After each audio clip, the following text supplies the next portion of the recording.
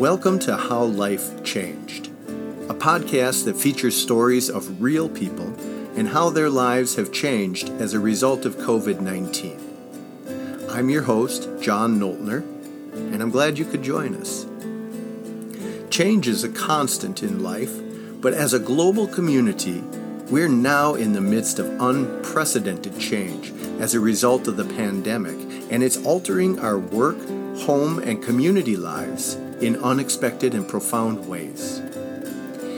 Each of us will experience this outbreak in our own unique fashion, each of us a single thread woven into the fabric of this historic event. Over the next 30 minutes or so, we'll explore just one of those threads, one person's story, and through that lens, hope to gain some human insight into the bigger picture of what's happening in our world today. This episode of How Life Changed is being recorded on Wednesday, April 15th, 2020. Today I'm talking with Jennifer Louden, a best-selling author and a leading voice in self-care and creative transformation. Jennifer, it's so good to have you with us. Oh, delightful. It's just delightful. It's so nice to connect with people during this time and see your face, and that's great. Yeah, it's good to meet you. I'm curious, if ever we needed a little bit of self-care and creative transformation in the world, it might be now. How are you seeing this work in an era of COVID-19 and social distancing? Oh, I'm seeing so many things happen. One, I'm seeing people naturally, if they're able, if they're privileged enough, if they're not in a 600-foot apartment with 3 children, if they're not on the front lines. So I'm not speaking for everybody for sure.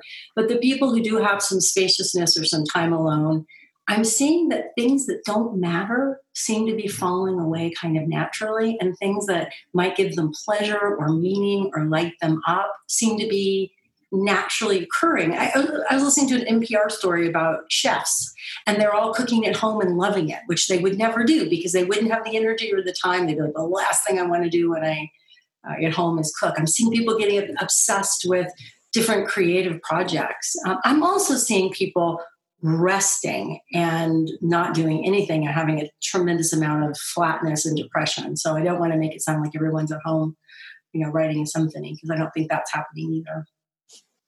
Yeah, it's interesting. In my own self, I noticed first a little bit of shock at what was happening, yes. How quickly my business unraveled. Yes, mine too. Yeah, and then some alarm, but very quickly settling into a sense of, okay, I have to do this, I have to do that. Now is a great opportunity to do this. And then I think posted online, someone gave me permission to rest. And it was lovely. Yeah, I think you're just beautifully captured maybe the first part of the cycles that we're going through, right? Shock, depression, worry. My daughter works in a hospital in Seattle. She works in mental health with teens and children, and she was not on the floor. Her job was no longer on the floor. She's an outpatient, but they thought they were going to bring her back to the floor. So that was a couple days of incredible anxiety for me. So I think we're writing this, and then we are finding sort of, okay, I'm going to, get my shit together. And then I feel like we're now coming into another time of almost a letting go, kind of a slowing down. It feels like it's being represented. I don't know if you've seen the different stories of more wildlife coming into city streets and towns, and of course back to the national parks. It feels like that's a representative of what some of us might be getting to do, is kind of, one of the things we're doing in Colorado at 8 p.m., people come out on their porches and howl. Oh, really? Mm-hmm. Interesting. So you forget, but then you hear howling, and you're like, "Oh my God, right! I gotta go howl." It is an interesting little bit of symbolism that when the city quiets down, some of those natural things can seep in. And I think perhaps in our lives, when some of this noise and clutter has gone away, other good and natural things will start to filter back. I do feel like that's happening. Again, it may not be happening in a consistent way, or we may not be we may not have access to it as much as we want, but I do see that happening, and I think it's exciting. Yeah, I think it's that opportunity to be intentional and to bring some of those things back in is hopefully one of the silver linings that can happen out of this process. And even if we do lose it whenever life comes back to whatever it's going to be, whenever that happens, maybe there'll be something that's nourished in us that we can't lose. I hope you're right. Me too. I should backpedal and say that even though I remember seeing that invitation to slow down and rest, I haven't really listened to it yet. Oh, good. I appreciate that. I have. And I actually am, I don't know if you've heard the term out there, the Great Reset. This may be the Great Reset for cultures and how we live. And I think that's probably more optimistic. Change doesn't usually happen that way, even with the pandemic.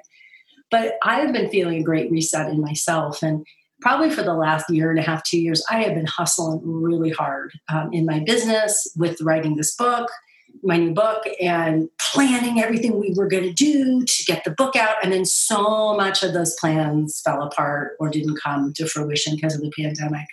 And at first, I was just the cycle that you were describing. I was pissed. I got depressed, really depressed. And I have suffered from depression on and off in my life, but not for years.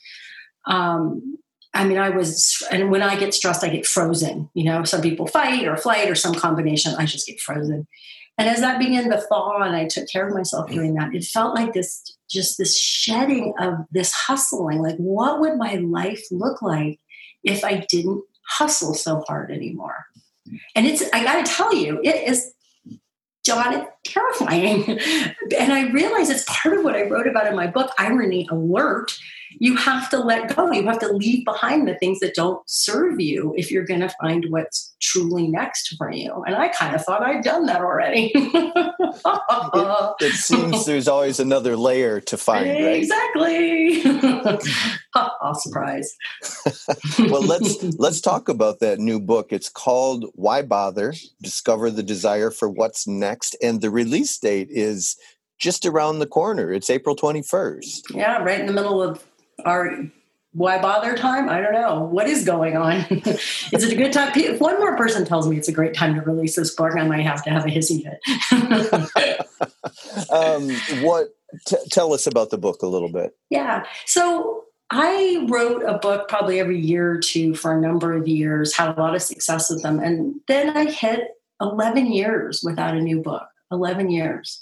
And during that time, I had different ideas. I would email my agent, I've got this great idea. Oh, it's a great idea. Write up a book proposal. And then I couldn't do it. Like nothing would gel.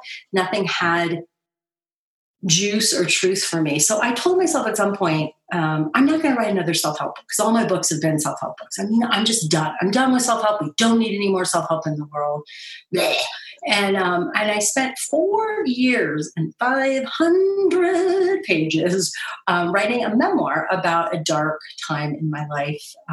And when the book, I turned it over to a friend who's a book coach to read. She had the delicious job of telling me that the book didn't work at all, that it just didn't work. There was lots of good stuff in it, but it didn't work as a whole.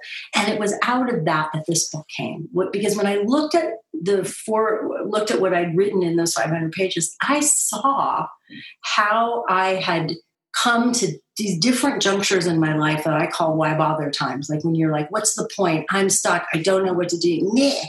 And I had every time done some things that were really constructive, and then I had not finished the process and had gone back to doing things that were a little bit different or a little bit satisfying, but not really gone through the change, or we can call it the reset now.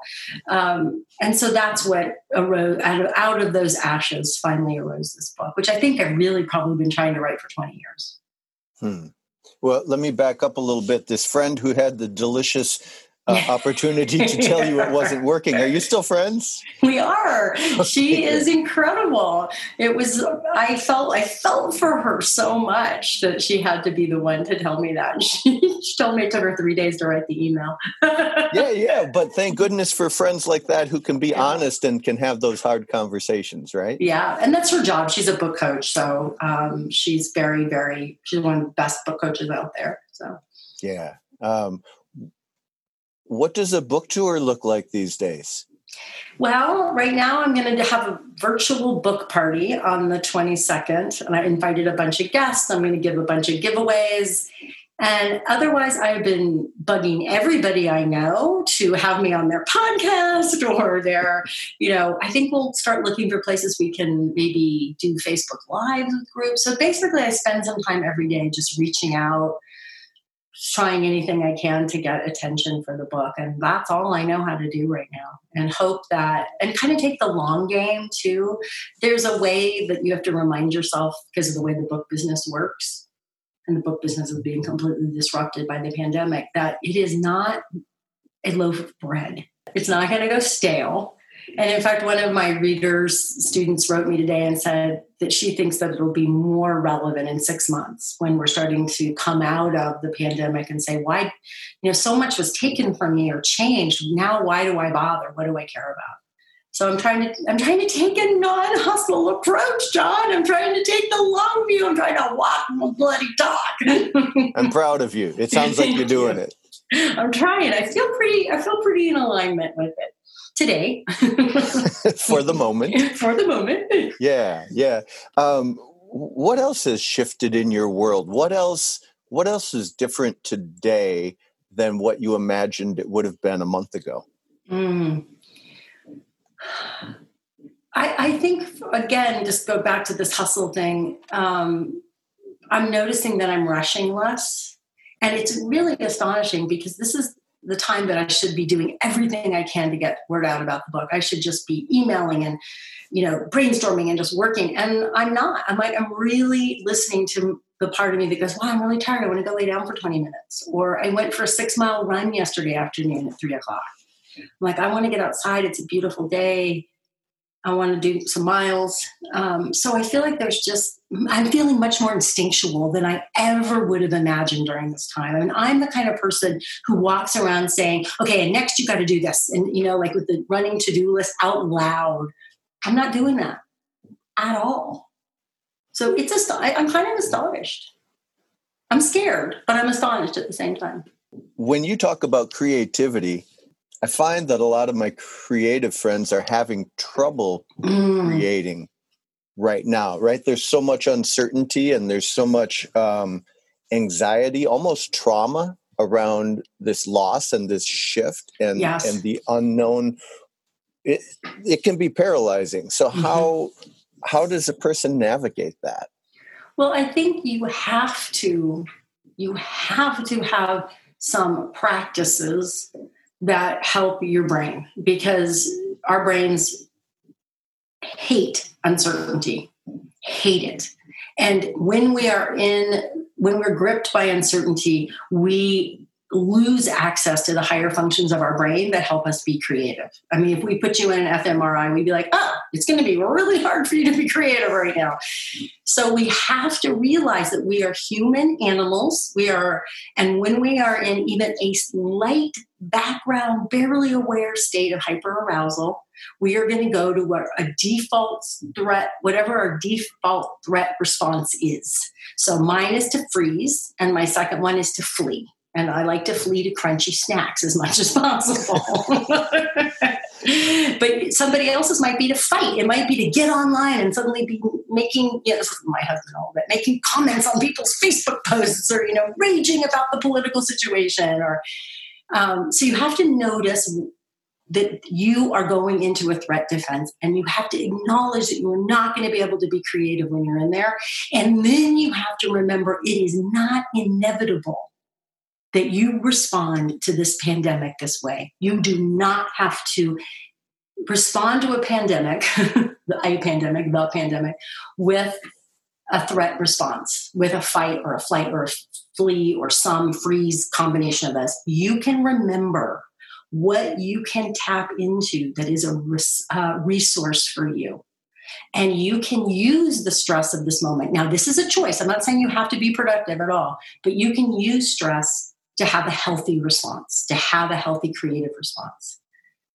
But you're going to have to work at it. It's not going to happen naturally. And I think a lot of us are realizing we don't have a lot of ability to work with our brains and our brain chemistry and our nervous system. And this would be a good time to learn. Well, Jennifer, what are your strengths? What are your resources that you draw on? Yeah, that's a great question. I made a whole list. Where is it? Somewhere around here. Well, I hope you remember some of them. I do remember some of them. For me, I'm a pretty kinesthetic person. You're seeing me use my hands and everything. So it's usually to do something in my body and to realize that I have a connection to my body. So that's one of my resources. And when I'm in my threat defense response place, I cut my body off. I pretend I'm just a giant head on a stick. So one of my resources to go back to, like, is it rolling around on the floor and making funny noises? Is it doing a yoga pose? Is it going for a run and listening? Like yesterday I ran and listened to Hallelujah, not Hallelujah Leonard Cohen, like Hallelujah they do in church.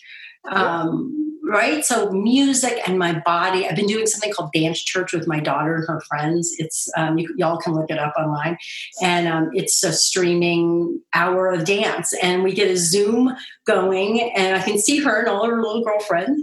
And then my daughter's maybe 26; they're not little girlfriends. And then we all mute that, and then we all dance, but we can see each other dancing. So that's been really helpful. So the body is the first one. Remembering what gives me pleasure. Pleasure can be a really important way for me as a resource, whether it's really stopping and eating my lunch. I've been letting myself eat a lot of really great bread. Usually I'm sort of like, carbs, they don't make me feel so good. But I'm like, bread. We have this great bakery we're trying to keep in business in our neighborhood. Reading fiction that really gives me pleasure. That's been a great resource. And I would put that into the pleasure category. And definitely slowing down to take things in through my senses. Again, that great piece of bread with butter, or, getting to look at your face, or looking at the beautiful blue sky, the clouds. So you're in Colorado, and Boulder is a pretty active town. In Bloomington, Minnesota, where I am, we're just starting to come out of our hibernation shells. Yeah. And you see a lot of people, more people than usual outside. What does it feel like in Boulder in this new world? It feels the same way. We're not in Boulder proper. We're in Longmont, so we're a little bit out, a little less dense. But we have a lot of trails and bike paths and stuff right outside our door. And there's definitely more people outside, a lot more families outside. I see that, a lot more people on bikes. And yesterday I must have been a grandfather, and he was racing his kids, and they raced by me. And I took out, we were, well away from each other on a wide path. And I took out my earphones and I said, "What do you got? Where to go?" And they're like, "Where's the Post?" which is this restaurant, which obviously is closed in our neighborhood. And I'm like, "You guys got a long way to go." And they laughed. And so I'm seeing a lot of that. And I'm seeing a lot of sharing the trail. We went for a long trail run on Saturday, and a lot of people being really good with their masks and their buffs and sharing the trail and getting off the trail, which really is makes you feel good. Yeah. What do you hope people take away from this more than anything? Oh, that is such a great question, John. I hope that we take away. Can I say two things? I'll let you say two things. Sure. Oh, God, you're so generous. We got time. I hope that they take away noticing what naturally is happening that brings them alive and brings them joy and brings them connection, so that they're like, "Wow, I want more of that in my life." Because that's what I think helps us bother, helps us care. I think it naturally is occurring to us all the time, but we cut ourselves off from it with our busyness, with our shoulds, with our drivenness, with our whatever it is for each person. And then I hope that we see how many people in the world didn't have access to that during this time. How many people didn't have access to care or shelter in place or enough food, and that we hold ourselves accountable to that, to do something about that. Mm. Yeah, if that can flatten out some of, we talk about flattening the curve a lot, but if we can flatten out some of the social disparities. Yes, that we really feel them this time, that we say, I got to make bread, or I got to make, play cards with my family, or I got to, and look at these families and people who were, stealing groceries because they were starving. What can I do about that? But not taking it on as like, oh my God, no, I have to save the world, but really being able to hold both. Yeah. Yeah. Hey, where can people learn more about your writing and your new book coming out? Yeah, so we have a wonderful page of goodies that we're giving people who buy the book, and that's jenniferlouden.com/why-bother. And we're going to give you a free course with me, and we're having a book party on April 22nd with all kinds of guests and giveaways. It's going to be a total fun blast. We give you that when you get the book, and jenniferlouden.com is everything online right there. All right. We will put that in the liner notes for this episode as well so that people can check it out. Thank you. Yeah. Hey, last question. Once the social restrictions have lifted, once life starts to get back to normal, what's the first thing you want to do? Ooh, I have a group of friends. They live mostly in our neighborhood, and we run together, or we start running together, but then we all run at different speeds. And then we often go have a beer or a cider or a sparkling water together afterward. That's what I really miss. That sounds like oh my gosh. Oh. I'm seeing my daughter. I haven't seen my daughter in months. Okay, Oh, you better really say more. that. Okay. Yeah, no, that's truer. I miss my friends, but I really miss my kid. I want to see my kid. Besides doing dance on Zoom together. It's not the same as hugging her. I miss her so much. And so I want to see my kid. That's what I want most. And then I want to have a beer with my friends. All right. Well, I hope that both of those things happen sooner rather than later. Thank you. Thanks so much for taking the time. It's great to talk with you. Very much so. Thank you, John. All right. Take care. Bye-bye. Thanks for joining us for How Life Changed. I'm your host, John Noeltner, and I look forward to seeing you next time. How Life Changed is a series produced by A Piece of My Mind, a multimedia arts project that uses storytelling to rediscover what connects us. You can find A Piece of My Mind on Instagram at APOMM Stories, on Twitter at A Piece of My Mind 1, that's the numeral 1, Facebook and YouTube at A Piece of My Mind. Peace is always spelled out, P-E-A-C-E. And you can find all of those links on our website, apomm.net. That's the acronym for apieceofmymind.net. Listen to this podcast wherever you get your podcasts, and tell a friend to listen too. Together, we'll see the world in new ways, one story at a time.